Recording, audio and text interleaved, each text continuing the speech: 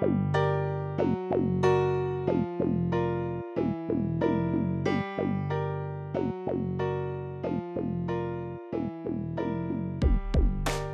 and welcome to this week's Social Action Briefing. Thank you very much for listening. I am Craig Milch. I'm here with Professor Jessica Mitchell. Hello, Jess. Hi, Craig. And right at the top, we're trying to get our followers up. So please follow us on Instagram and Twitter at SAB_podcast. And we also have a newsletter that's going out. Although it's not. It's an email. It's not a newsletter. It's not like a Substack. We're not writing crazy stuff. It's just updates about the podcast, but it's happening. So yeah, let's get into our updates. So on the debt ceiling, Treasury Secretary Janet Yellen said that the new sort of deadline for the debt ceiling is December 15th. So we got another month until that comes to a head again. Although, as Donald Trump has been going in on Mitch McConnell, or Old Crow, I think is what he's been calling him, he keeps saying that that even this pushback was too much, and I guess that the economy should have been thrown in crisis already. I don't know, but we have that to look forward to. Some updates on the elections. There was good news out of Monroe County, New York, which includes Rochester. The Democrats flipped the county government for the first time in 30 years.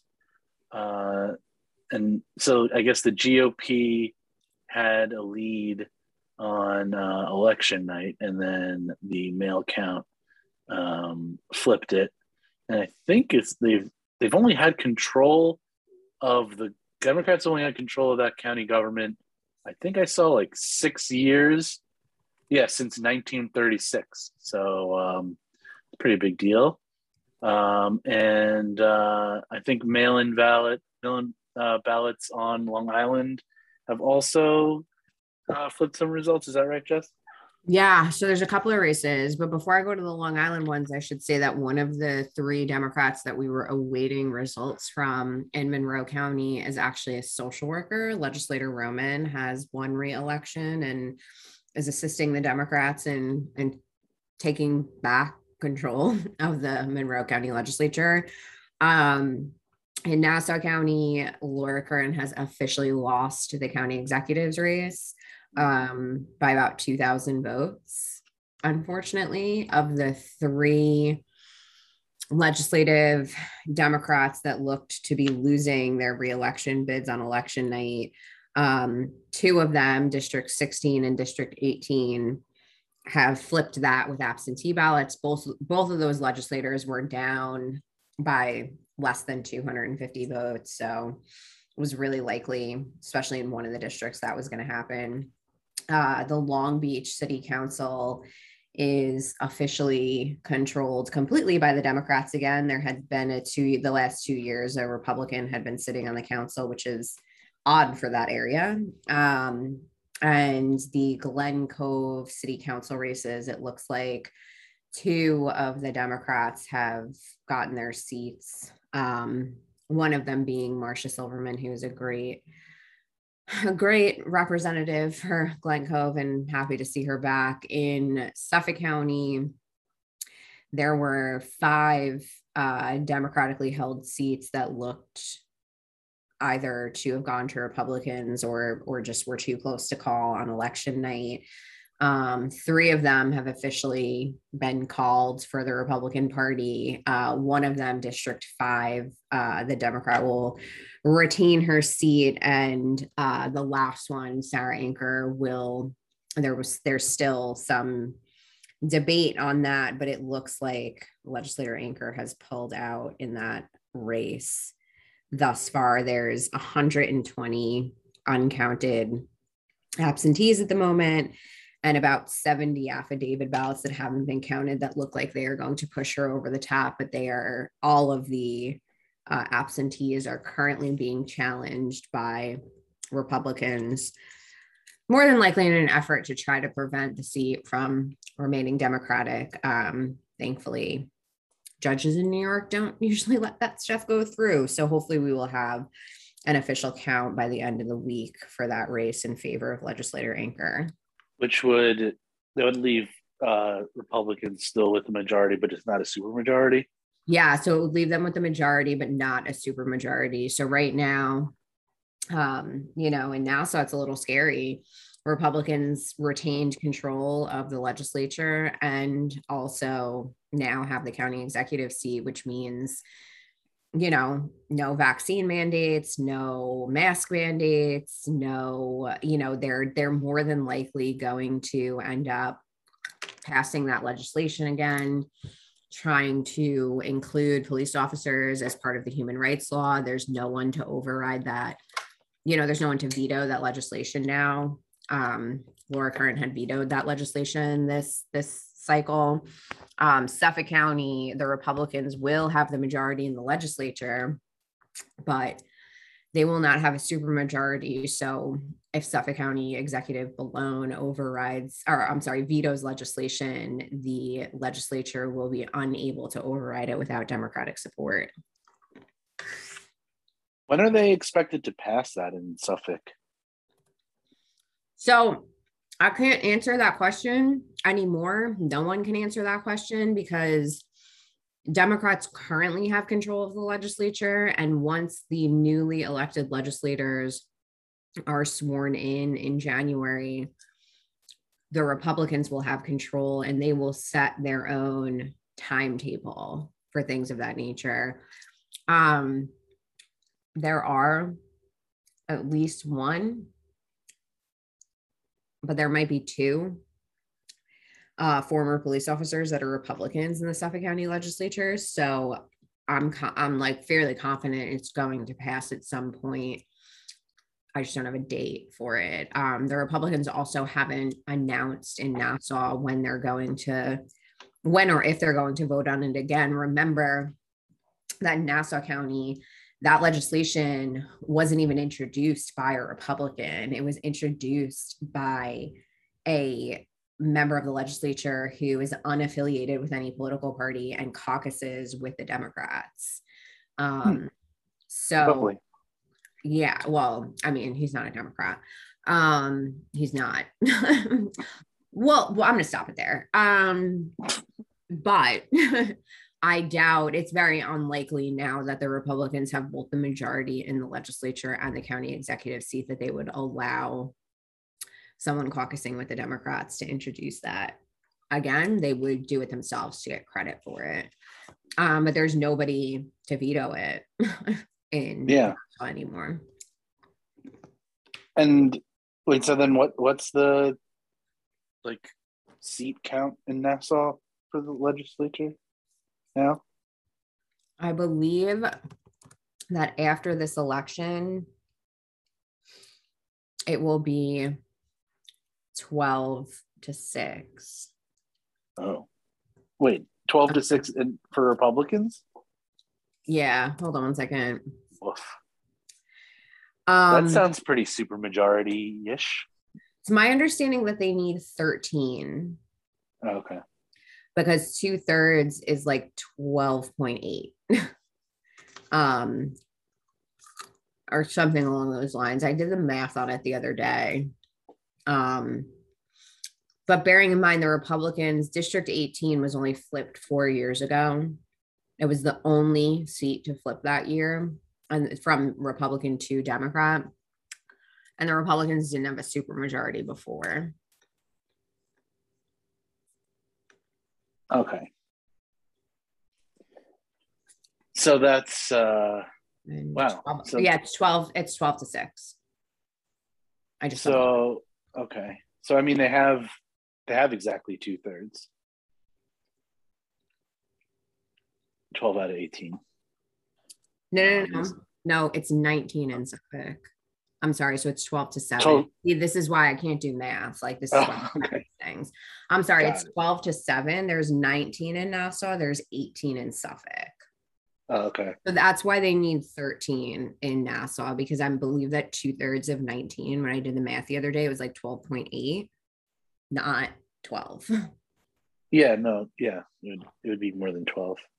Um, Yeah. okay, and then But it so doesn't then they're matter because I mean, honestly, really at the end of the day, it doesn't matter because Mhm. the Nassau County executive is a Republican. So what are they trying to override? Yeah, exactly. So they're going to pass this thing, and the new executive's going to sign it, and then it's going to go to court. There are no um like that, nothing has been announced yet. There's no calendar for next year. It was already introduced in Nassau County. The legislature already passed it. It was a pseudo Democrat that introduced it. But it was the Democratic county executive that overrode it. So, or that That vetoed vetoed it. it. Yeah, That vetoed yeah, it. So, if they decide to do it again, it's going to pass, and I'm confident that the new county executive will just sign it. yeah. Seems inevitable. It does, and it's really, it's really unfortunate. I mean, she only lost the election by 2,000 votes, and it sucks. It sucks that she came in pandering to the right, and it sucks that the left does not show up in the same sort of frenzied, disassociated from a reality way that Republicans do, because this is how we end up with police officers as part of the human rights protected class in Nassau County. I kind of feel like the way you can associate like cowboys with Texas, you can associate cops with Long Island. Yeah. Like Yeah. we don't have martial law, but we're a police state, sort of. Like We are. And what's actually really funny? I was discussing this with my friend who I go to school with the other day when we were driving back from school. I drive to Albany once a week. So I either every other week I drive straight to Albany, and then every other week I drive to my friend's house in Poughkeepsie and I stay at her house overnight. Um, and go to school with her in the morning. So nice to be letting me do this all semester. But it's really interesting to me because I'm coming from Nassau County. I drive through Queens, I drive through the Bronx, Westchester. And I see cops everywhere down here in Nassau, in New York City. Like every time I'm on the road, guaranteed you're gonna pass a cop at some point. Once I get into Westchester, I never see police officers. And I asked her that the other day. I was like, what do the cop cars up here even look like? I was like, she's in Dutchess County. So I was like, are the cops county cops? Are they town cops? You live right next door to a village. I'm like, does the village have cops? And she was explaining to me the way it works up there. But when I'm taking the Taconic, either all the way to Poughkeepsie or taking the Taconic all the way, to upstate New York, the population is much less dense, really, once you leave Westchester. Even when you get into northern Westchester, it's really much less dense. It looks, a little more similar to Suffolk County than anywhere else. And it's just not worth the time and money to have all these police officers sit on a highway where like you're going to see a car once, like, every couple of hours, especially in the middle of the day when nothing's going on and people aren't going anywhere. And it's crazy to me that the reason why we really fundamentally have police is because we can find people enough to afford police. yeah, It is essentially what I think about it when I think about like highway patrol and stuff like that, is like we just have enough people to afford them. We don't necessarily have the need for highway patrol yeah, to just sit and wait to ticket people. yeah. Population density and the revenue that comes from it. Yeah, it was wild because I've been doing it all semester. I've been doing it since August, but it didn't really click until like a week or two ago. I was like, I don't ever see cops up here. I don't know what a Westchester or Dutchess County cop looks like, or Albany, or the counties in between, but I can't even name them. Or like even an Albany cop, in Albany, like you're like kind of on the highway in and out, and I have no idea what they look like. I don't know what the car looks like. I don't even know what I'd be looking for to like slam on my brakes because I have a speeding problem. Yeah, I was about to say, with your admitted lead foot, it might, you might find out sooner than later what they do look like. Who knows? Well, let's hope not. Let's hope not. Speaking of roads, we can so an update on infrastructure.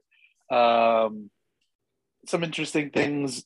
Former New Orleans mayor, I believe, Mitch Landrieu, has been appointed to sort of oversee the implementation and of the infrastructure plan. Although Pete Buttigieg is also going to have a big role. He is like the largest, sort of like not discretionary, but like sort of like people are going to submit proposals to the Department of Transportation, and Pete Buttigieg and his crew are going to decide like what gets approved, and it's like 5 times as large as any other transportation secretary is like overseen. So he's like the most, by that measure, he's the most powerful transportation secretary ever. So that's fun. And also this week, the first of what will probably be many Republican lawmakers has sort of boasted and bragged and taken credit for infrastructure that he voted against. So this is Gary Palmer of Alabama. He put out a release, but accompanied by a tweet saying completion of Birmingham's Northern Beltline has been a priority of mine since I was elected to Congress, and new funding for the project has now passed. And and then it links to the statement, which includes the sentence or the clause that the bill, quote, includes legislation introduced by Congressman Gary Palmer and Congressman David Trone. And when infrastructure first passed, his tweet said, "The Democrats' recklessly expensive infrastructure bill finally passed tonight after weeks of disarray among their caucus." And it did include the quote, "At least the bill includes legislation," which I introduced with Rep. David Trone, that includes funding for the Birmingham Northern Beltline. So, a lot of journalists and Democratic politicians were, dunking on this guy for, this phenomenon of like, going to the ribbon cutting ceremony, essentially, of an infrastructure project in your district, and getting all the being associated with it and getting all the political benefit after voting for it and not or voting against it. And in the case of this guy, not just voting against it, but like railing against it. So it's it is an interesting case of like hypocrisy. But the more I thought about it, I was thinking like in the reverse situation. I mean, I don't even know. It's hard to think of like a hypothetical where like the Republicans pass something that Democrats hate, but include, well, the obvious example would be a tax cut, right? So, say the Republicans pass a huge tax cut for like wealthy people, corporations, but like AOC manages to get like something for like taxi drivers in her district in it or something, I mean, I think that the message would probably be similar of like these terrible people passed this terrible thing that I voted against, but at least my thing got in there. So like, I don't know if this dunking resonates as much as it does like I don't know, this is like my Maverick moment, I guess, of like going against the echo chamber. Like it's not that like ass showing to me, you know what I mean? Like Yeah. Like it just seems kind of normal, but I mean there is going to be a barrage of people taking credit for projects that are financed by a bill that they voted against. So, I mean, that's just like politics 101 at this point. It's just a backwards version of what they did, 11 years ago with the Affordable Care Act. Like the Affordable Care Act was not what Obama wanted. It wasn't really what any Democrats wanted. It's what Republicans wanted. And then they got what they wanted. They wheedled down, an actual like plan to a private market typical bullshit Republican idea, voted against it, and then campaigned against it. It's like you literally got what you wanted. Like, how are you campaigning against your own plan? Well, it's what Romney implemented in Massachusetts. Okay, but let's be clear about this. We can keep complaining about that, but Romney was like court ordered to do that by the Massachusetts Supreme Court. So, like, yes, is always a good time making fun of Romney. But it was a little bit of a different situation. And because I'm not a Republican who disassociates from reality, I want to say that a lot of that was just like partisan political pandering too. Like, well, even in hindsight, though, like that's not the case that Romney would make as for why he was against Obamacare after putting in a similar, no, let's be real. He was against Obamacare because it was a Democratic bill and he's a Republican, and that's the United States. We don't work for the betterment of the people. We work for the betterment of political parties. But I mean, that's like the real reason. But like even the reason that he gave, he would say, oh, well, Massachusetts and the state is different than the whole country. Like he didn't say, oh, a court made me do it. Like, yeah. But yeah. Because it was like, it was the way that he chose to implement a court order. So like, yes, like I guess we can like rag on him for that. But,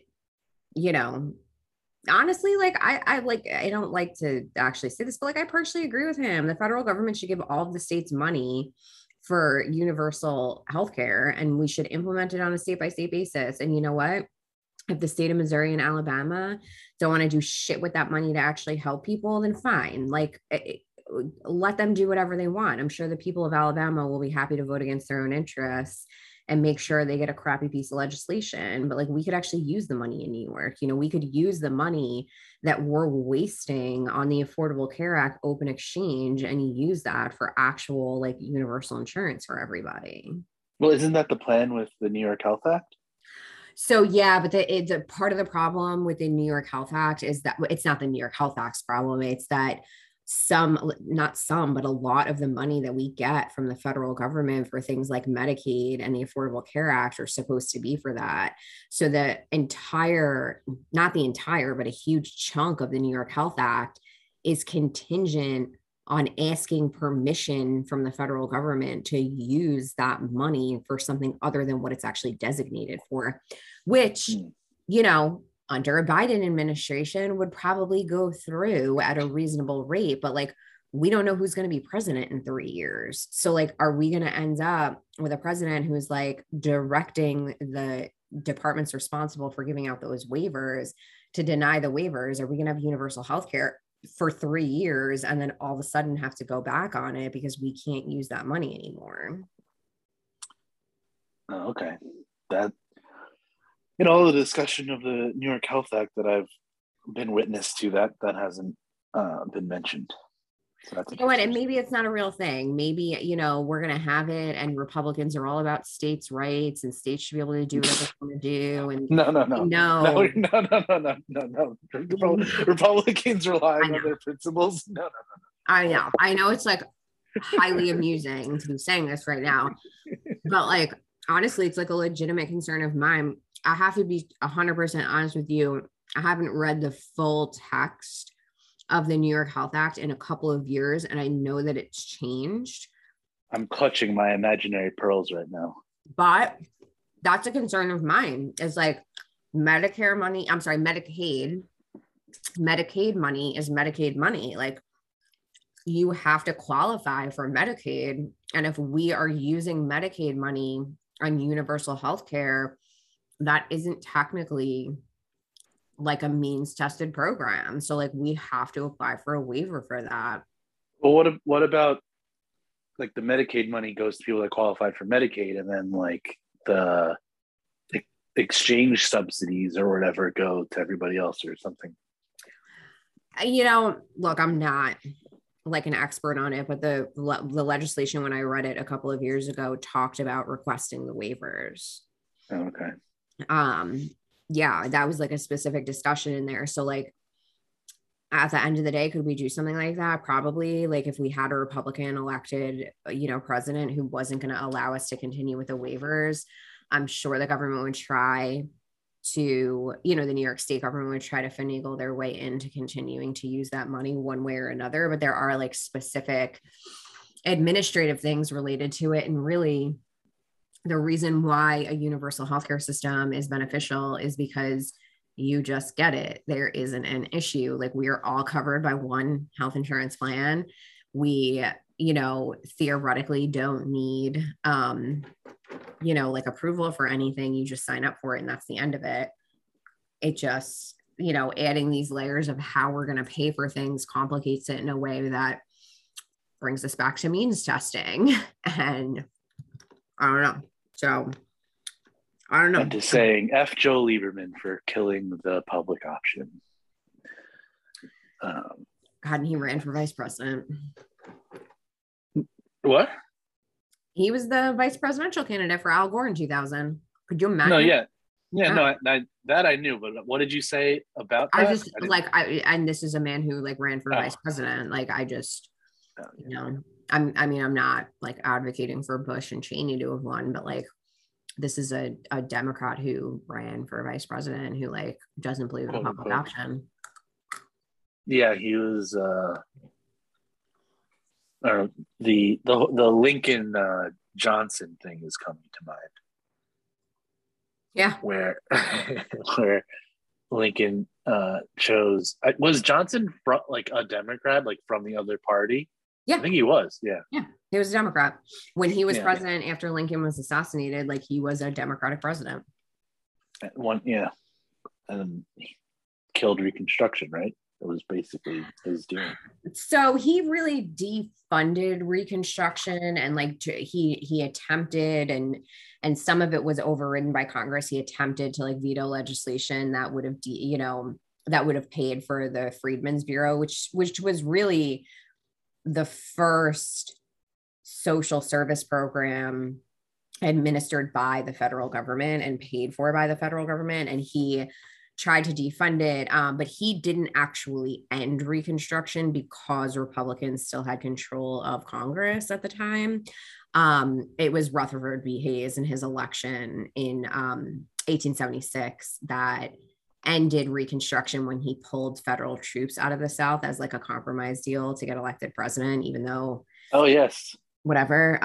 Even though he probably didn't really win that election, and he did not win the popular vote, but he probably didn't even win the electoral vote. But he was the one who really ended Reconstruction, and he was a Republican, but he was a Republican just so hell bent on serving as president that he was willing to compromise his own values and his own like political stances in order to get into the White House for 4 years to do very little except completely screw over Black people in the South. Yeah, I somehow used that example in the debate in our policy class a year ago to try, because I was forced to argue against mail-in voting. And then it was like, well, if we have mail-in voting, we're going to have 1876 all over again, and that ended Reconstruction. We don't want that, do we? I don't know how I got there, but I feel like it was somehow logical. I really do. I greatly enjoyed when we don't have debates in policy anymore, but I greatly enjoyed randomly assigning people to debates before I even knew them, because I would do it the first day of class, because I always had a couple of students who ended up on the wrong side of whatever they actually believed in. And honestly, because you have to do so much work to argue something you don't believe in, and you have to find ways to creatively get to these places, that it makes for better debates. I know the students don't like it, but it was just always a ton of fun, like realizing later like how wrong some of the placements were. And it makes for better debates when I have students that are all on the side that they agree with. They're just lazy about it because they already agree with it, so they don't have to be as creative. Yeah, I think the way I got on the side of being against mail-in voting was just being scared of the bad faith arguments about it. So like, let's just avoid. So it's really very democratic of me to just be scared of bad faith arguments and just disengage from the conflict. So really, so I didn't really have to go too far for my true self, I guess. I don't know. But no, I'm not an establishment Democrat, so never mind that. But anyway, I was just trying to dig at them. So our next sort of update is regarding critical race theory. So this may or may not be surprising, but after the election earlier this month, the coverage of critical race theory dropped substantially on Fox News and other outlets, but Fox News was doing it the most, so the drop was most pronounced. Very reminiscent of the caravan in previous elections, just manufacturing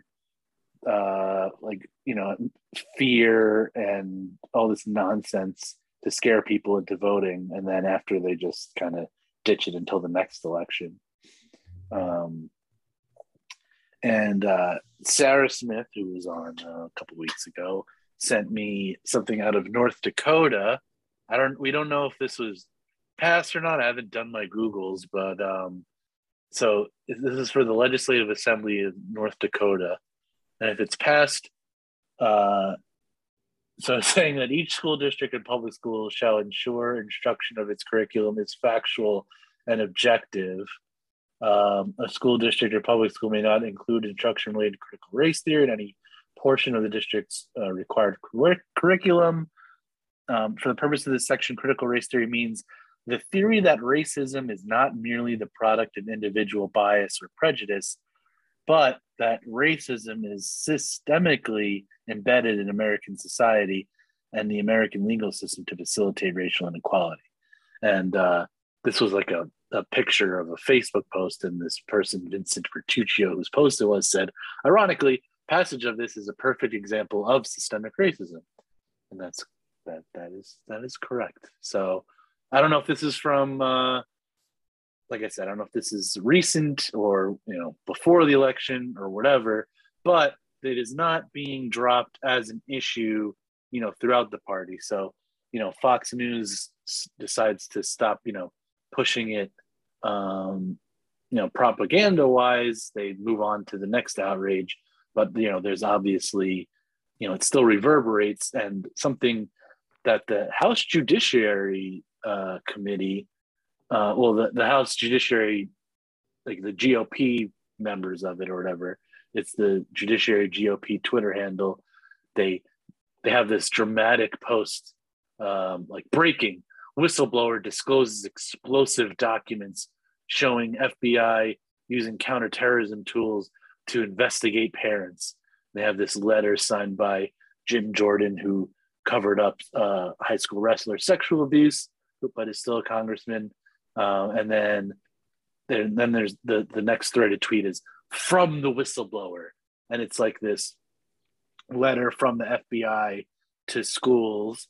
And then NYC Southpaw on Twitter, who's like lawyer, journalist, said, this appears to be a request from law enforcement to report credible threats of violence directed at school administrators over which the federal government may have jurisdiction. I mean, it's just a regular, reasonable document, considering, that there has been threats against, educators, and it doesn't mention parents anywhere. So that's just some Republican battiness off the heels of this manufactured issue. And it rolls nicely into our next topic of general Republican insanity, starting with the leader of the party, who I guess was interviewed by the My Pillow guy. And he said, the guy who actually just sells the My Pillow, like he's the CEO of the My Pillow Corporation, right? Yep, Mike Lindell. Yeah, and yeah, so he went on there, and he's the same big lie stuff. We know what happened. This is a quote. We know what happened. They basically used or the China virus, COVID-19 or the China virus to rig the election, and it's a shame. So that's still going on. And then Brad Raffensperger was interviewed, and he would not. I think it was by Mehdi Hassan, and he wouldn't rule out voting for Trump again, even though Trump incited violence against his family because he was the Georgia Secretary of State, and Republicans lost in Georgia and Trump lost Georgia. And amazingly, he still did not rule out voting for Trump again. So that's nuts. What's next on our list? Oh yes, Madison Cawthorn, who is a young member of Congress. He's like really young. How old is he? Yeah, he's 26 years old. He's the guy that you may recognize. He's the guy that's in the wheelchair. May have seen him before. And he has. I'm gonna play the audio because it is wild and just should be heard. And I will play it close to my face just so you can hear it, and then if I need to, I'll splice it in editing. But yeah, here. Everything we believe in. We are fighting this enemy wants to take away everything we have. So I'll tell you, if we do take any forward action, we believe we will. We won't just be sitting on the sidelines. We will make sure that Anthony Fauci is investigated and charged for lying to Congress. The testing COVID-19 virus and funding its creation in China. We will make sure, number one, that we take care of all election integrity all across our country. Because if anybody tells you the 2020 election was not stolen, they are lying to you. So we will have a forensic audit of all 50 states to figure out exactly what went wrong, so that if, thank God, Donald Trump runs again in 2024, he will win and we will have him back in the White House.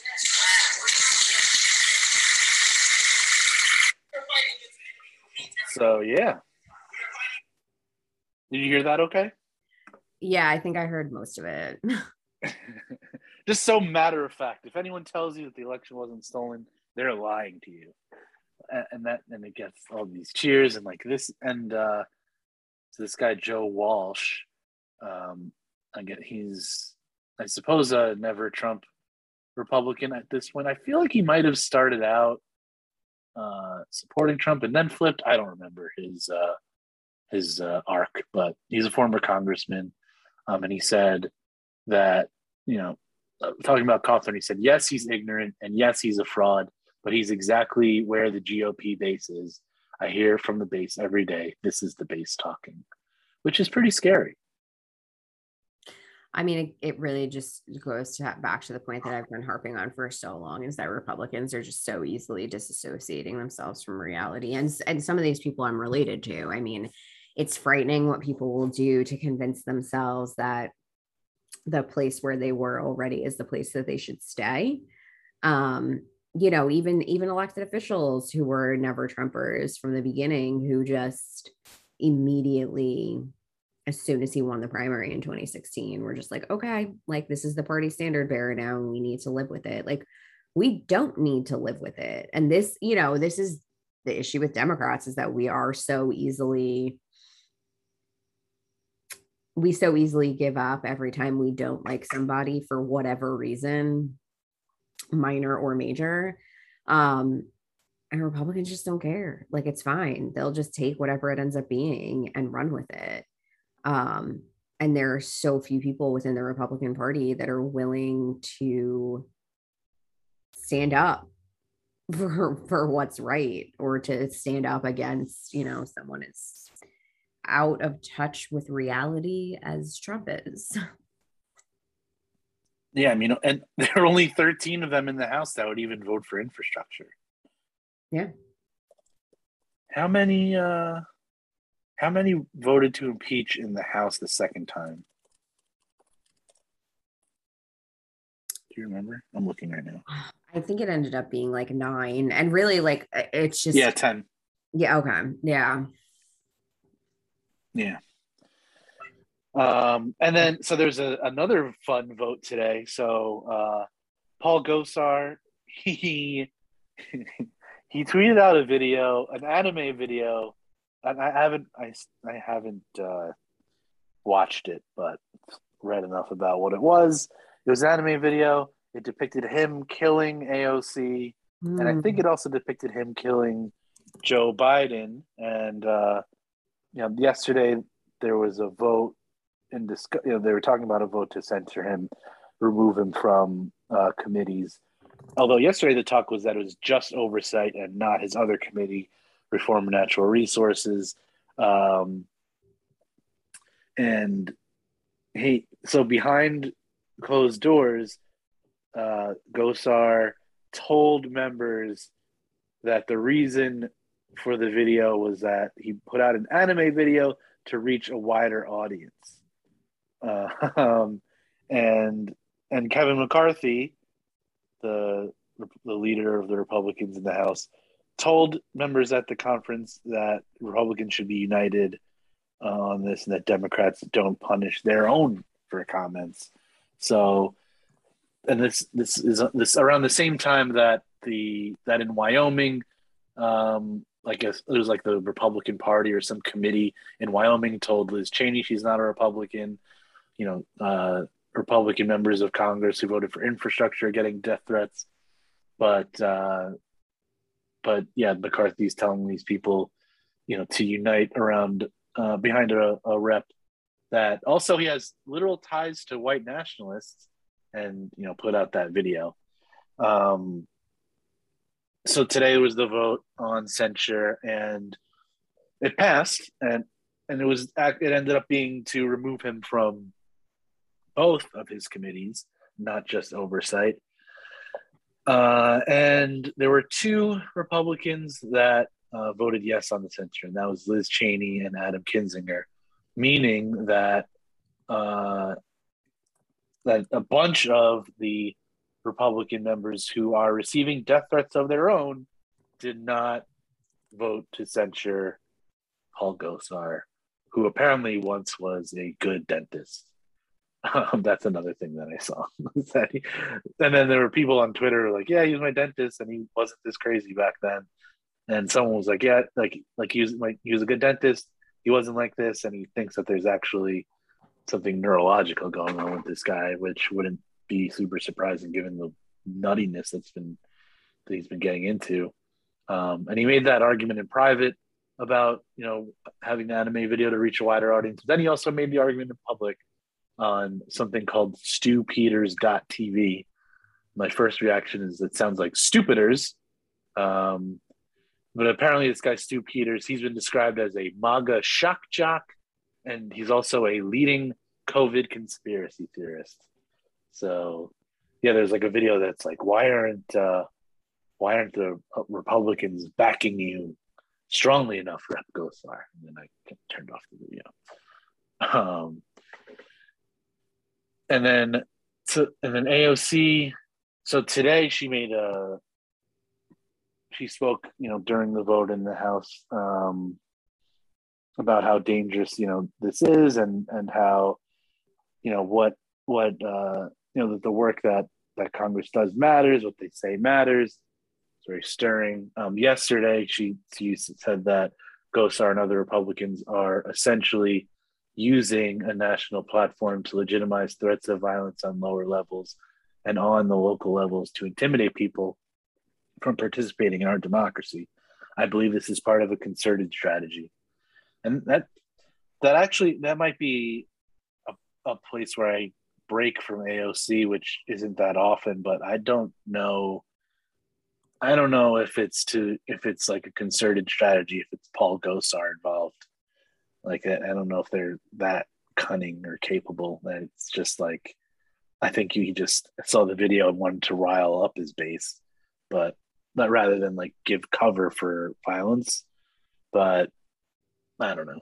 it doesn't really matter. I mean, at this wild point, I'm either going way. to put it past the Republican Party to have some kind of like concerted and coordinated effort. Like, you look at, I just don't think that they're as stupid as people think that they are. We blow it off because of the ridiculous level that they take it to. But if you look at what's going on with so many other members of Congress, and even just the negativity that's geared towards one congresswoman, um, I wouldn't be surprised if it is some kind of coordinated attack. Marjorie Taylor Greene is out there all the time with some, whether it's like a negative thing or some underhanded threat towards Alexandria Ocasio-Cortez, like that. It's going on, and it's from multiple places. Like, they've picked one Democratic congressperson that they can really just consistently attack, and it's scary because I don't think they're that stupid. I think they're doing it on purpose. Well, yeah, I mean, they're definitely purposely attacking the people that they're attacking. Like, I mean, the entire squad. Ilhan Omar gets it pretty bad. Yes. I think the vitriol directed at her seems more of like violent at times than even that AOC gets. But I mean, yeah, it's concerted. I don't know how coordinated. I'd be surprised if it was like super coordinated or like I don't know. I need to see more to believe that they're not stupid. Like, you don't have to be smart to like be racist and like a fear monger. Like, I don't know. The burden of proof, I think, is high on especially Republicans in the House not being stupid. That's just my personal opinion. No, I get what you're saying, but at the same time, they are, I don't know, I do, like, I think they're doing this on purpose. And I think that Republicans, in the same way that they have a really good history of like good messaging, that they just, I don't know, I think that they are perfectly capable of doing things like this, and we don't give them enough credit for how smart they are for being good at this stuff. Yeah, I mean, they're good at manipulating their base. Yeah. And getting them angry.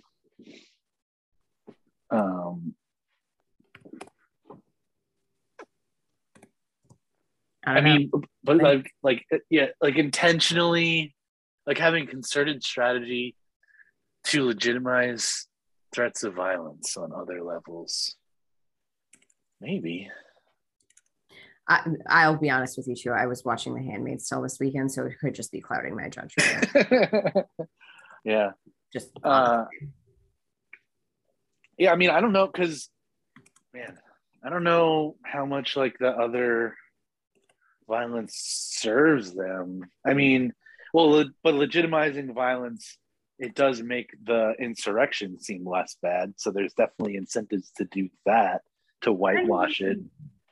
Yeah, no, completely agree. But also, there is almost an expectation of violence coming from that side at this point. If you, like we were talking about earlier, if you look at,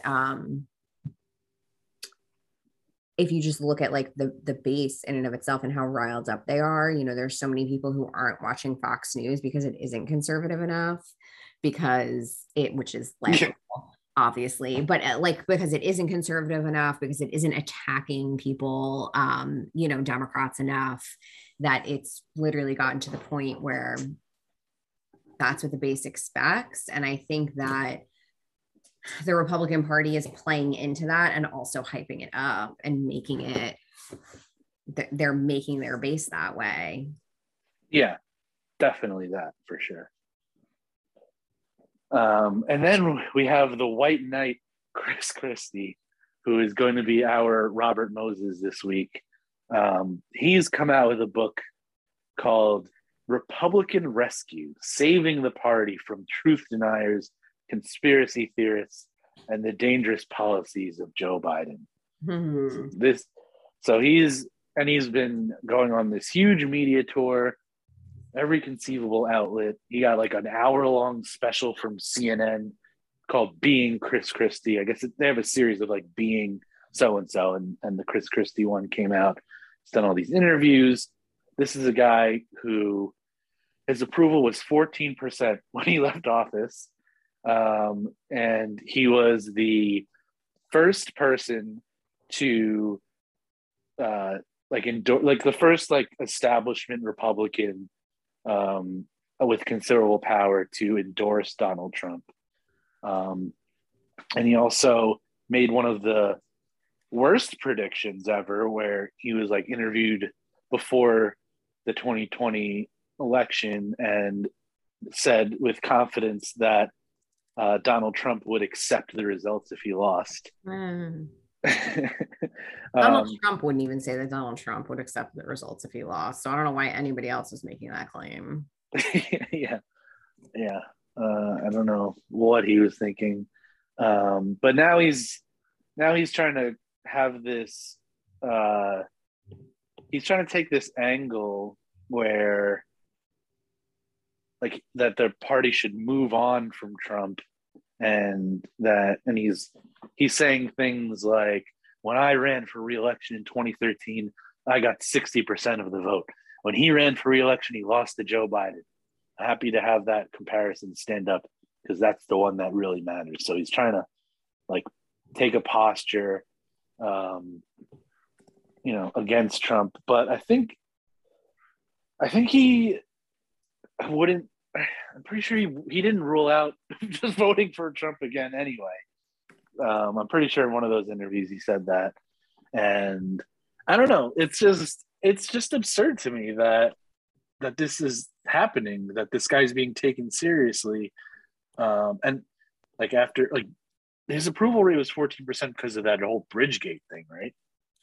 That was a huge part of it. I mean, he was also just a shitty governor with an incumbency advantage in a place that people didn't really care about in a year after a Democrat got elected president. So like, I'm not really giving too much credit to him for like not losing an election like he should have won. I mean, fantastic, great for you. Like, you also completely screwed up the presidential election because you are a boring old white guy with tired ideas that even the Republican Party can't get on board with because they can't identify you from the 14 other people you're sitting on stage with. So like, I'm not giving you a medal for winning an election you were supposed to win. Yeah. I don't know why he's like this. He's being considered anything but just a ridiculous person. Like there's like these headlines: Christie reveals Trump's election night moment that made him feel sick. Like that's a big headline. All that stuff is just clickbait. Every single, time I read or read just like a headline at this point, I'm really not even paying attention to what it says. I'm clicking on the article because the headlines are just bullshit. And, to a certain extent, media is failing us. Like they are not, especially the news, they're not doing their job. Like you cannot in good conscience, you have two choices. When someone as ridiculous as Chris Christie comes out and writes a book or makes a statement, you can either report it and call him on his bullshit, or you cannot report it and not give him the attention that he craves so badly. You're reporting it like it's news is a failure of your profession. It's not news, it's a joke. And it seemed like Nicole Wallace was the only person to call him on his bullshit. Because he was on her program on MSNBC, and she was basically saying, like, how can you talk about saving the party from truth deniers and conspiracy theorists and not talk about Fox News? And then he goes on to like feign ignorance at what Tucker Carlson says. He's like, oh no, I watch Laura Ingraham and Sean Hannity. I don't watch Tucker Carlson. Like, they all lie. They all lie, and they're not. Look, let's just call it what it is. Laura Ingraham and Sean Hannity and all of them are not news people. They are commentators. That is not the news hour. They are there to get ratings, to keep the advertisers around for Fox. Like, that is not a news hour. They're not reporting on news. They're commenting, and you might as well go watch the freaking Daily Show because it's literally the same thing. Well, the Daily Show actually says like things that actually happened. No, I know, but it's also not a news hour. Like, I understand that it's funny and it's really all about like I find it hysterical, and it's really just about like beating up on elected officials and like making a joke out of what's going on in the world. But like at the end of the day, the left understands that it is a funny comedic program that isn't actually intended to report the news in any sort of like fair and unbiased way. Whereas the right will not accept that out of Fox News. It is effectively the same thing. It's just coming from a different political perspective. Yeah.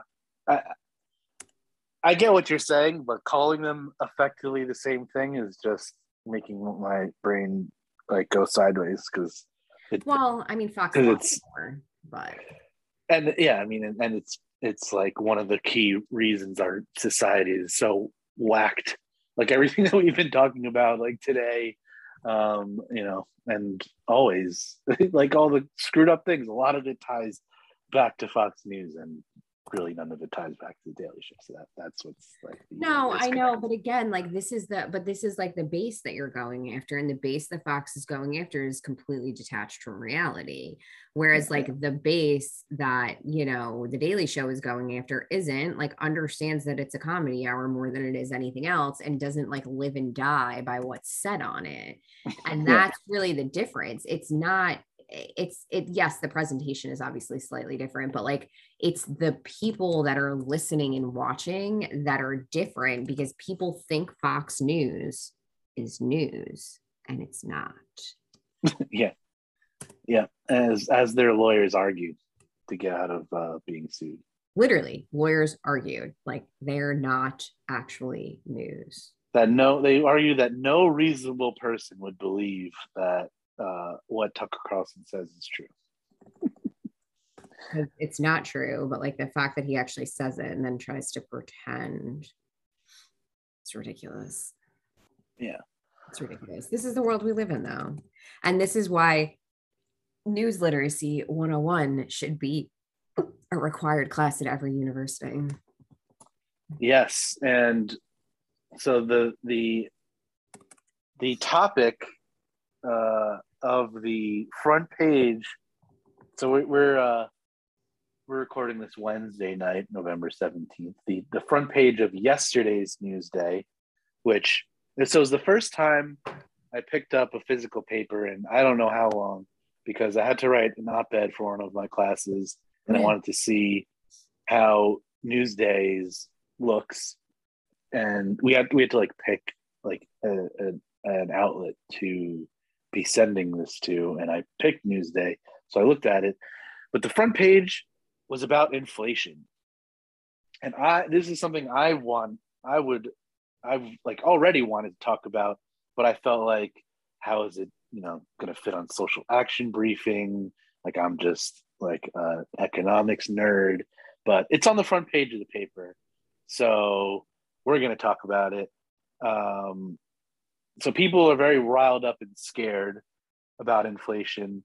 The Newsday article is like people talking about how prices are high and it's you know bothering them. Although some people like expect it to go down. But for some context, this inflation is coming off of essentially the most effective anti-recessionary policy in U.S. history. Now, this is a quote in a tweet from a guy named Alex Williams, a research analyst at Employ America. It's like a think tank dealing with employment and such. I don't know if it was quoting someone else or it's his quote, but it's in effect. This is like the American Rescue Plan was a very effective piece of legislation. So Joe Weisenthal said, this is the most incredible economic comeback in history. This is the same guy who I think we talked about minting the $1 trillion coin. Same guy who talked about that. He was saying, so this has the fastest wage gains happening at the low end. So the low wage workers, they're having their wages go up at the highest rate. Huge household deleveraging, so a lot of less household debt. And you're saying econ Twitter is mostly focused on why U.S. inflation is a little bit higher than Germany's. So after the Great Recession, it took an entire decade for employment levels to return what they had been in the beginning of 2008.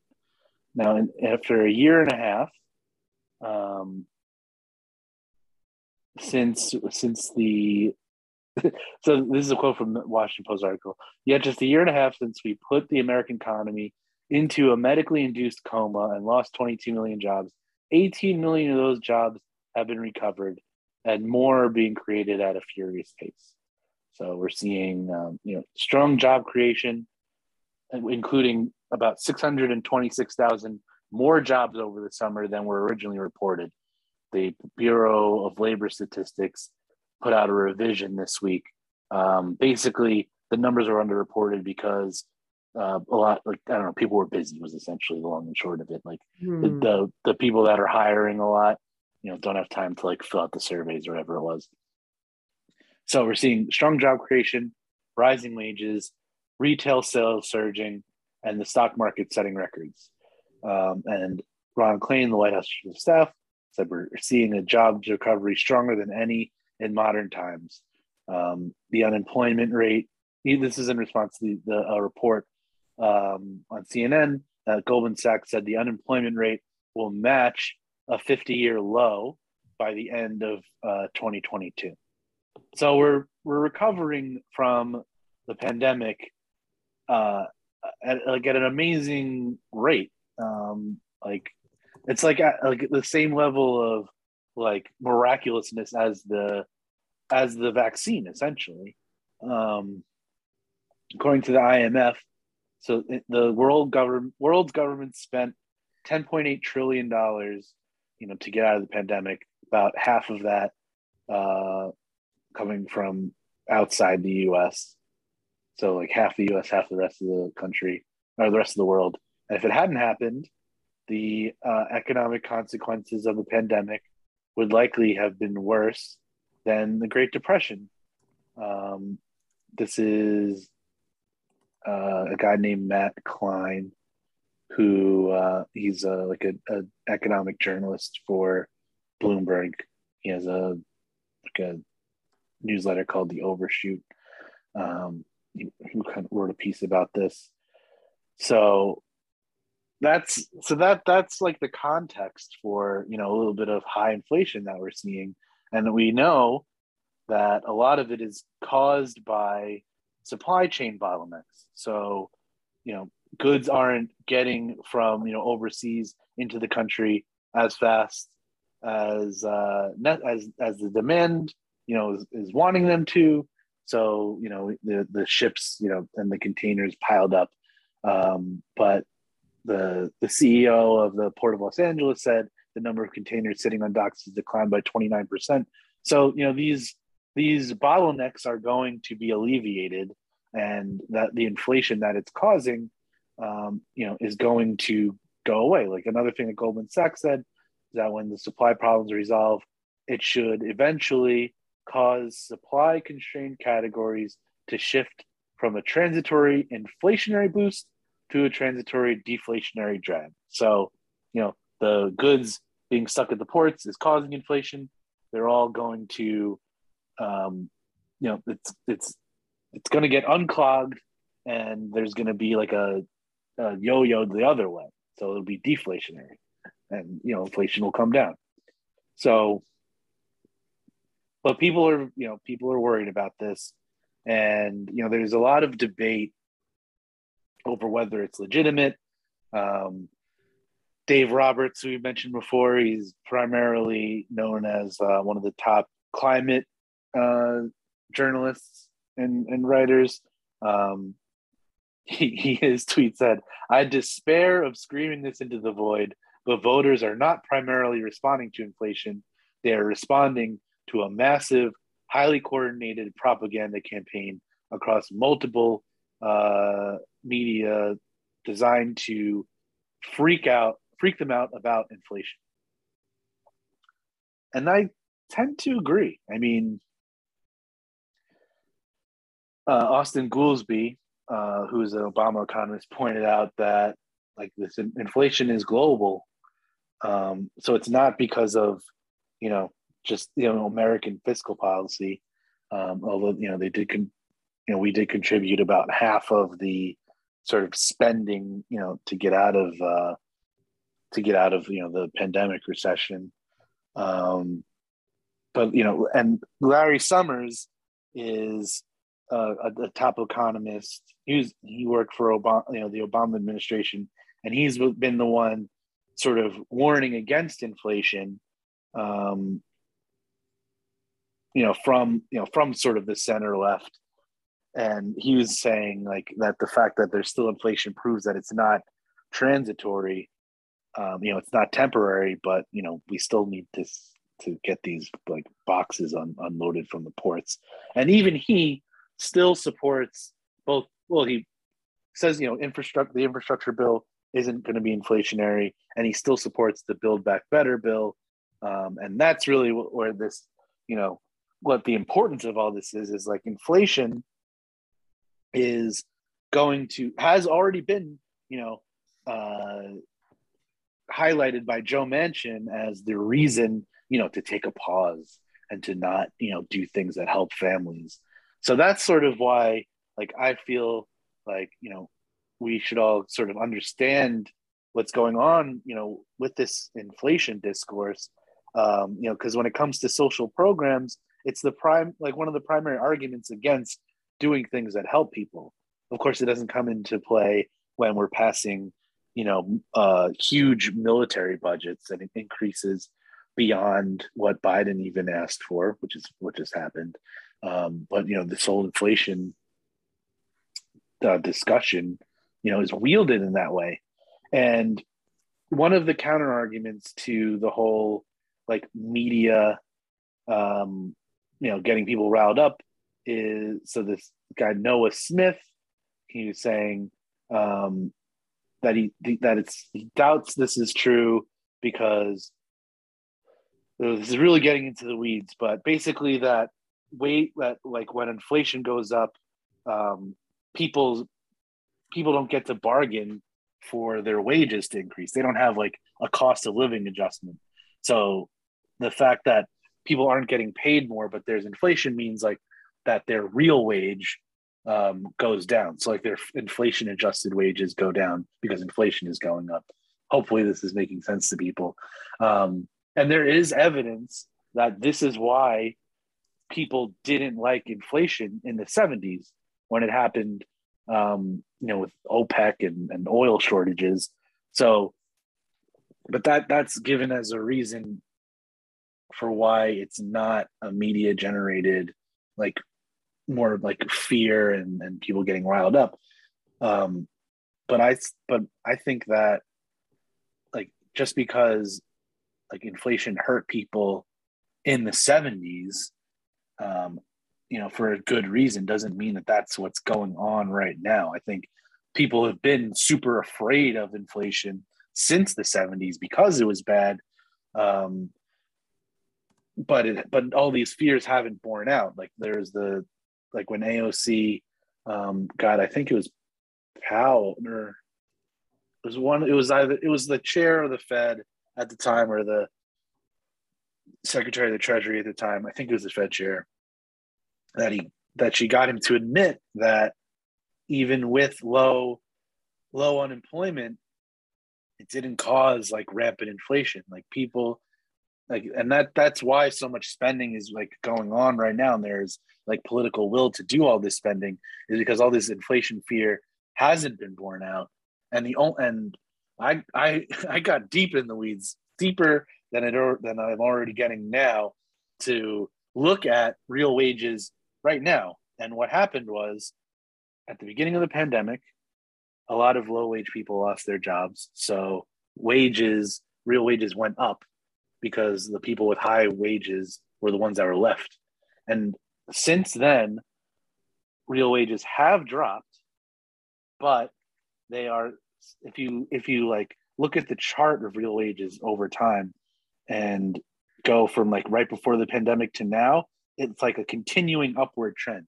So all of that is to say that inflation is not hurting people like it is in the 70s. And all this, like, you know, the child tax credit was passed. You know, so there's like this like epic record reduction in child poverty. And then all the benefits that we were saying before are, you know, from the American Rescue Plan are in effect. And we got out of the, you know, the pandemic recession at an amazing rate. So my feeling is that the fear that this like budding inflation panic is mostly fear based, but the problem is that it doesn't if people are afraid, whether it's based in reality or because they're whipped up, it's kind of the same like consequence, especially if that leads to like the Fed raising interest rates, which is sort of like a catch-all way to just slow down the economy, if you're worried about like runaway inflation. But that hurts people because it slows down the economy, and makes everybody worse off as like a medicine. But if you do that and it's not necessary, then it's obviously bad. So that is my long inflation rant.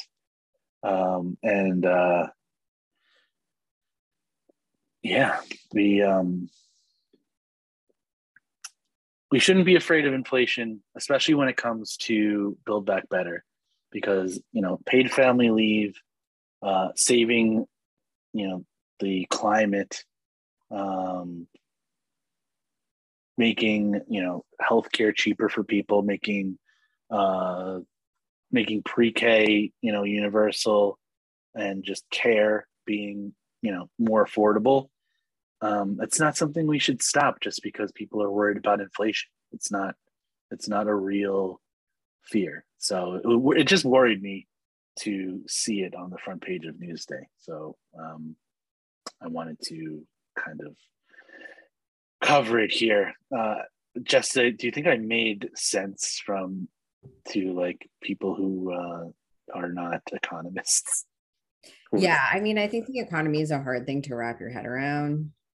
Yes. And I think it's something that takes time to learn. And clearly, I mean, I go off on my own rants all the time about stuff that I obviously care about and have known about for a long time. But I just encourage people who like didn't understand parts of it to really look into it. You know, to look at what, you know, people are actually talking about, even if it's just like terms. You know, because you have to care, like it's gonna impact you. Even just when you said about like the Fed changing, you know, like the interest rate, it's, you know, these are things that could impact you literally every day. Your credit cards, if you have private student loans, if you have private variable interest loans, like these are things that people need to care about. Yes. And if anyone out there has more questions about this, you can definitely reach out to me at CMilch on Twitter, but also, or, you know, a lot of you just know me, so just ask me. And also, I'll make sure that the SAB_podcast account like retweets some of the articles that I was reading, because I basically, like, I saw it as the front page, like the front page story on Newsday, read that, and I'd seen like some tweets, and I probably even like favorited some of them and whatever. But once I decided to talk about it, it was like 2 hours. Like, and then I ended up going to like the St. Louis Fed's website and like making the chart of like real wages myself to look at it.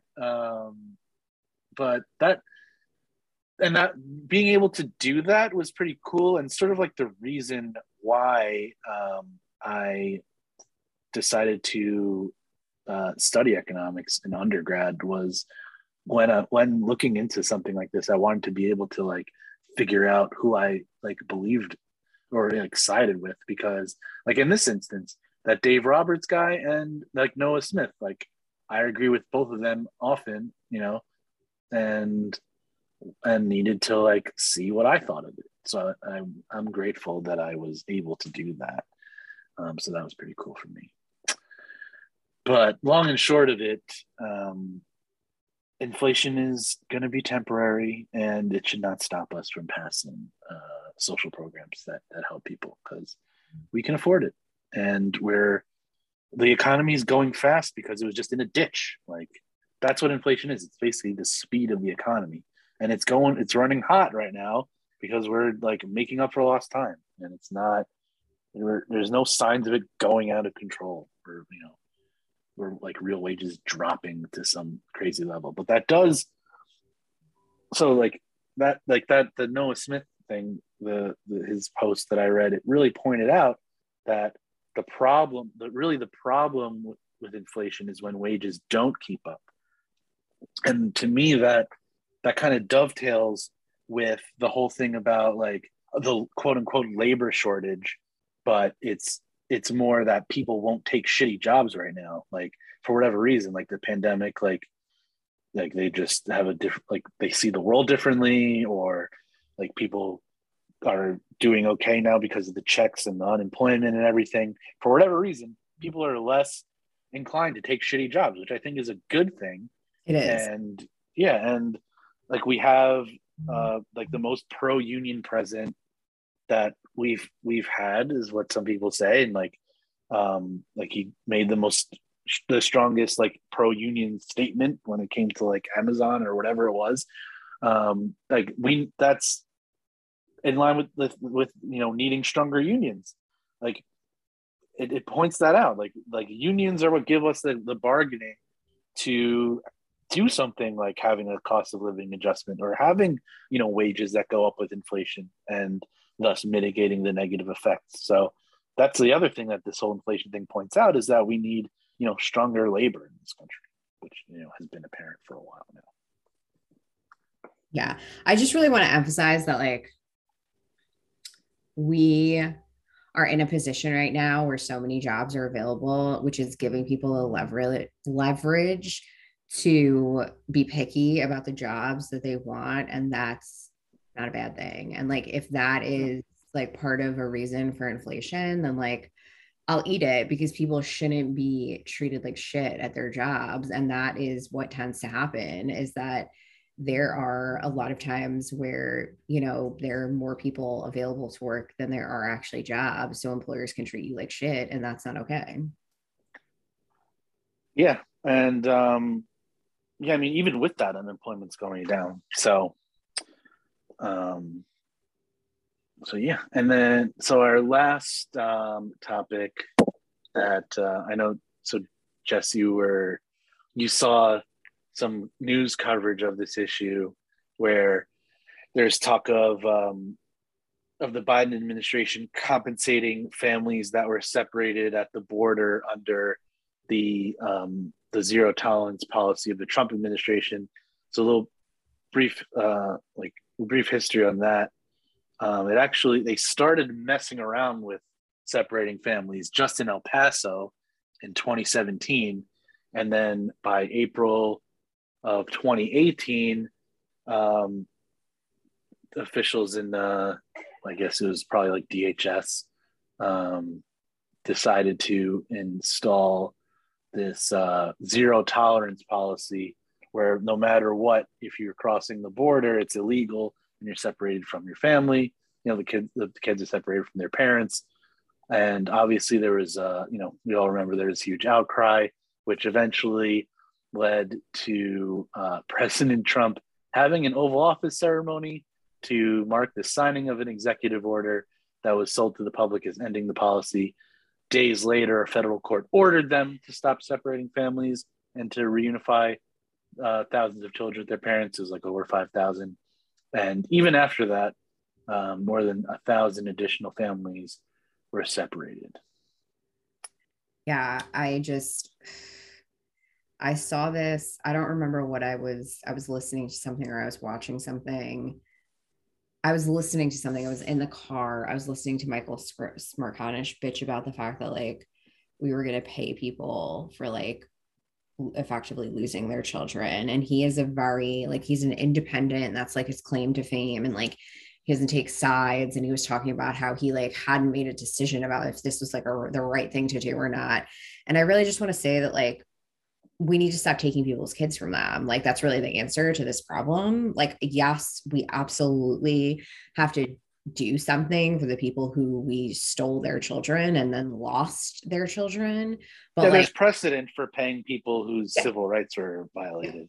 But like, as you know, as a person whose mother was asked when she went to go get her tube side at 26, like, what if your husband takes the kids out one day, gets into a car accident, and they all die? And my mom's like, well, you can't replace children. What are you talking about? Like, how is that a question you would ask someone who has 3 kids and wants their tubes tied? Like, she didn't want any more children. You can't replace children. Like, you cannot replace children with other children, and you can't replace children with money. Like, stop taking people's kids away from them. And if you are, for some actual legitimate reason, like the kid's life is in danger, like the parent beat the crap out of them, and like you actually need to take the kid so that they don't die, don't lose the kid. So what are ways in which like we're still, because obviously that the border policy ended in 2018, but what are some of the ways that families are separated still? I mean, obviously children can be separated at the border. Like the policy of automatically separating children is gone, but that doesn't mean that children aren't being separated.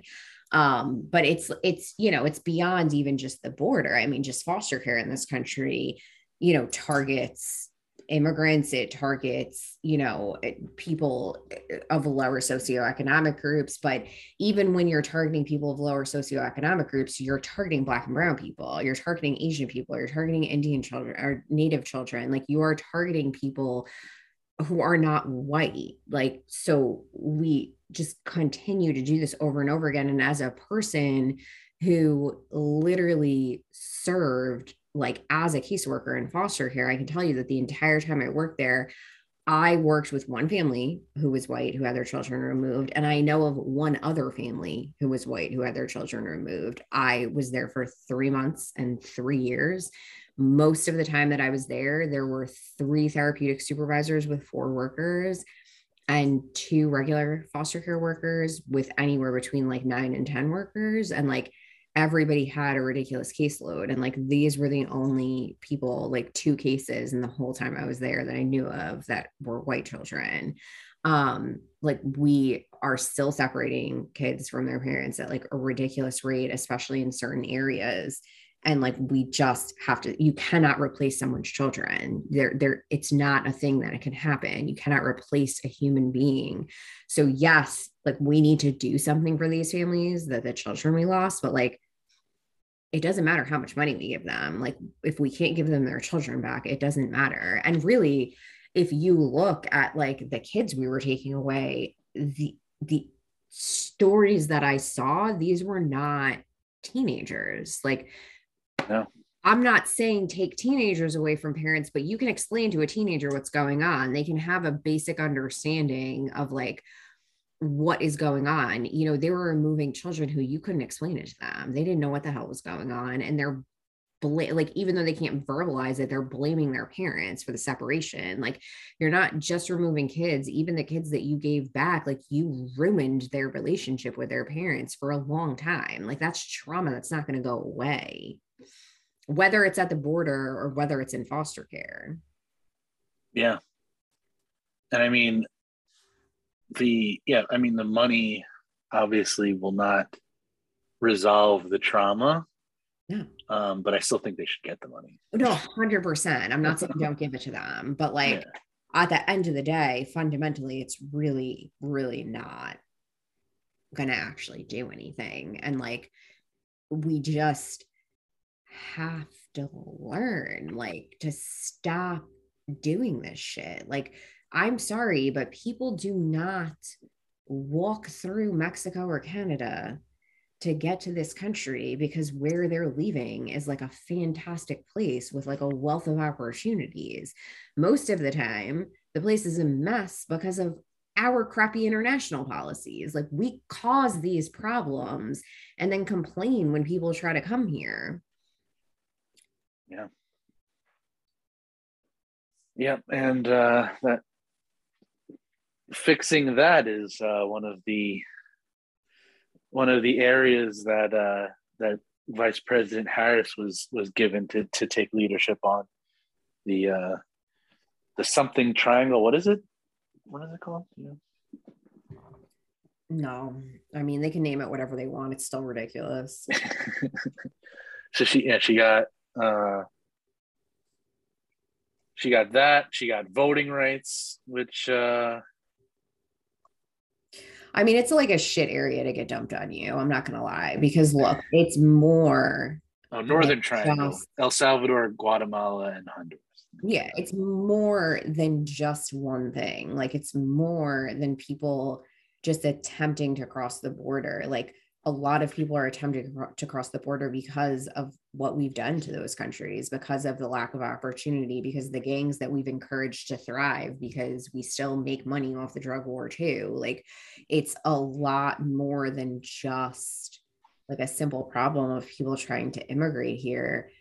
And it's a system that is just so broken at this point that the last time we in any way really tried to deal with it was when Reagan granted amnesty to the 11 million people that were living here without necessary paperwork, and did absolutely nothing to actually fix the broken system that caused the problem in the first place. Like, nobody should go to jail or get deported who's living here. Like, it's ridiculous unless you were like actually a criminal, unless you were like actually a murderer. Like, you don't deserve to be treated like shit because you happen to live here and like don't have a birth certificate that says you were born here. But like, we can't keep going in this cycle. Like, people are going to want to come here, people want to immigrate here.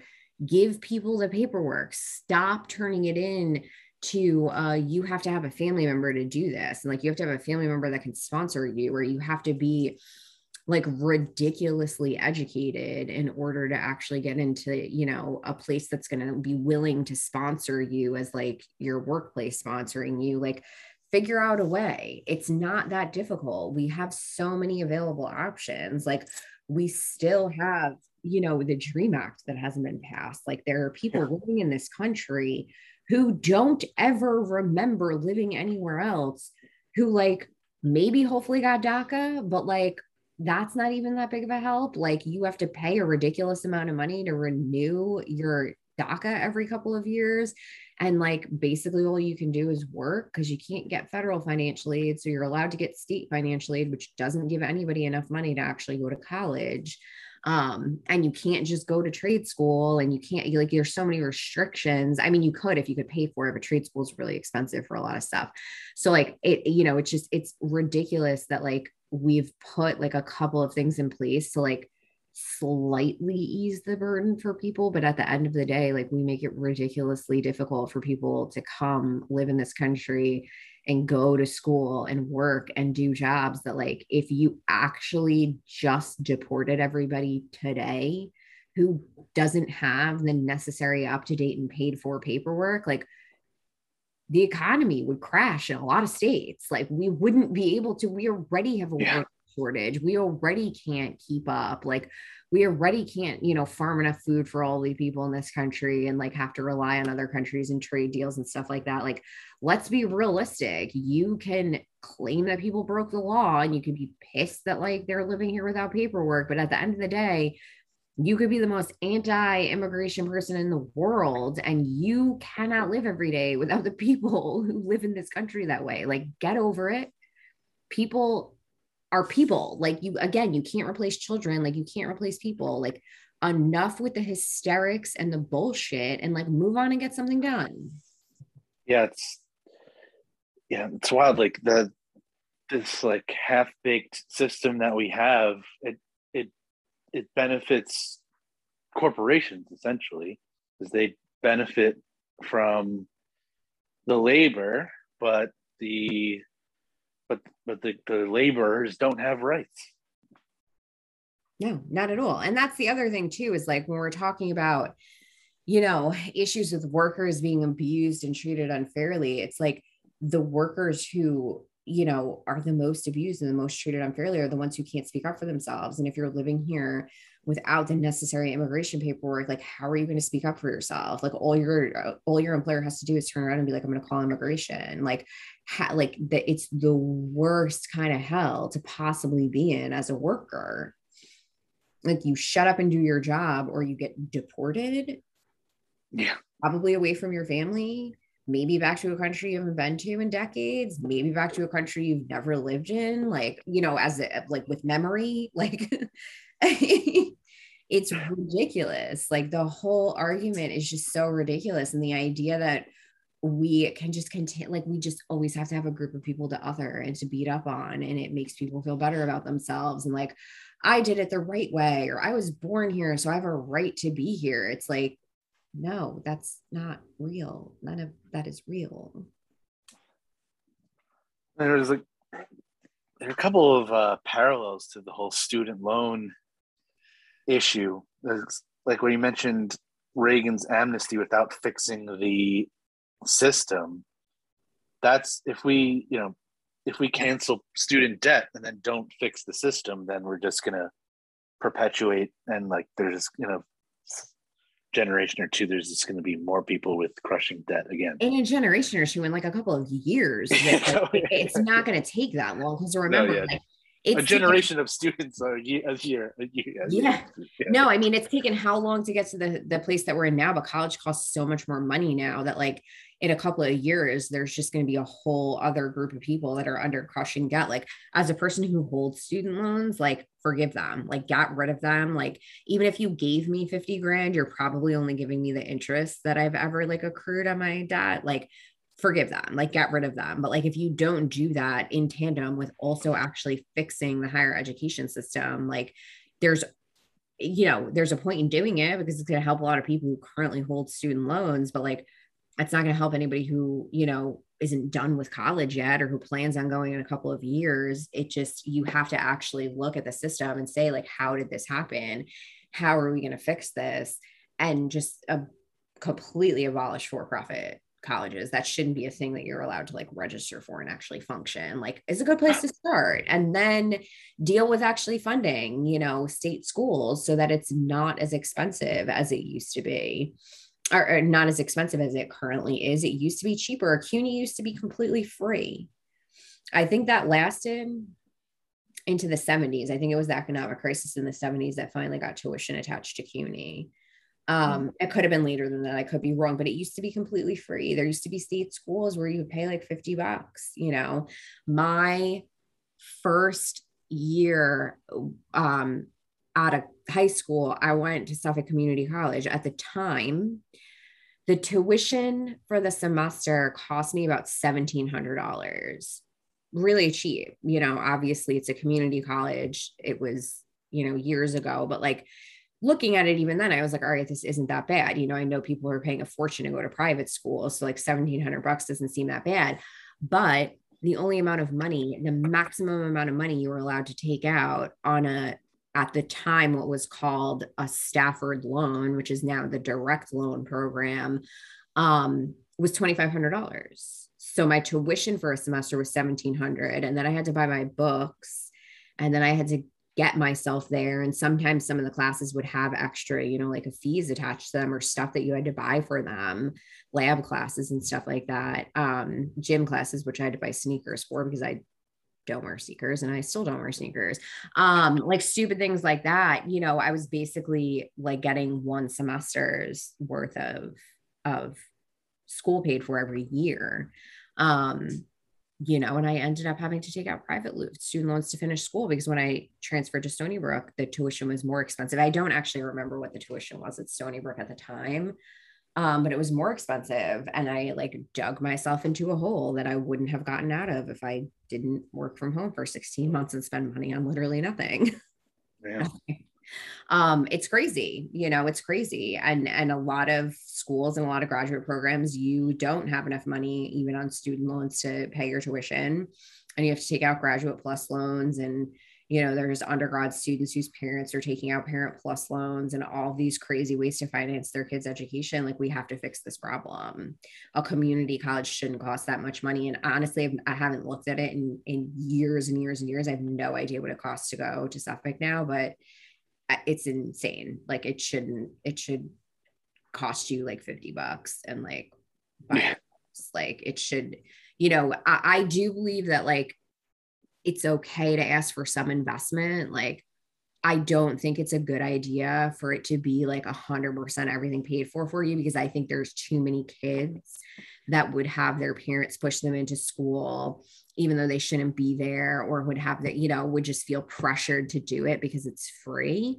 Well, so like a small investment, like a small buy-in of like, but we also need to figure out like the trade school situation too, because we don't often include that in like university speak. We talk about college as college, and like there are a lot of people that shouldn't be in college. They should be in trade school. They should be doing other things that they actually truly enjoy doing, or just don't mind doing is fine too. But like, not everybody is supposed to go to college, and that's okay. And we need to like make space for that conversation as well, because we need electricians, we need carpenters, we need plumbers. Like, these are all good and usually decent paying jobs that people need to do.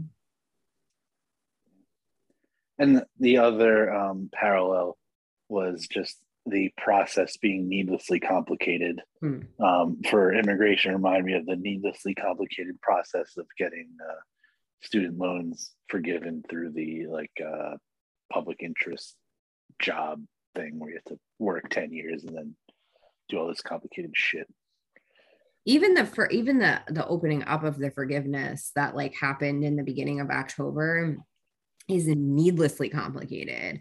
Under there, they drastically reduced the requirements to the point where like the one hard and fast requirement you can't get out of is that you had to have been working for a public agency or a nonprofit organization. That is not like, that is in place. You have to have been doing that. You cannot be working in like finance or big business or any of that sort of stuff. Like, it has to be a public or a nonprofit job. But they're still, just these ridiculous requirements of like, we're going to allow you to look back in a way that like you couldn't before. You always had to pre-approve everything. You had to be on the correct payment plan. You had to do like jump through all these hurdles that they're temporarily removing. But if you still have what I was talking about before, those Stafford loans that were under I think it was FFELP loans, if you have them instead of the direct loans, they're requiring you to consolidate them into a direct loan, which is very simple. The direct loan is a federal student loan that doesn't actually check your credit. You can very easily consolidate into it. But like, why are you making people go through that process? It takes between 30 and 45 days to consolidate the loan. So like, there are people that I told about the day that the changes came out that just had their loans consolidated last week, like the whole process done. And like, it's insane to me that like you even have to do that, because there's also implications for your credit report. Like, yes, they don't check your credit. They're not going to actually check your credit to take out the loan, but they are adding a new loan to your credit report and paying off an old loan that they're now closing out that had a history that's going to be removed from your average, number of years, that like could potentially like drop your credit score a couple of points. So like, they're still making you go through unnecessarily hurdles just to get them forgiven, when it was supposed to be like an easy fix. And like, it really wasn't that easy. It's like, I joke about it, but it's not really a joke. Like, you need almost a master's degree in finance just to even begin to figure out how to do this on a regular day. Yeah. That reminds me of Jason Kander, who's a veteran, but he was a lawyer by training.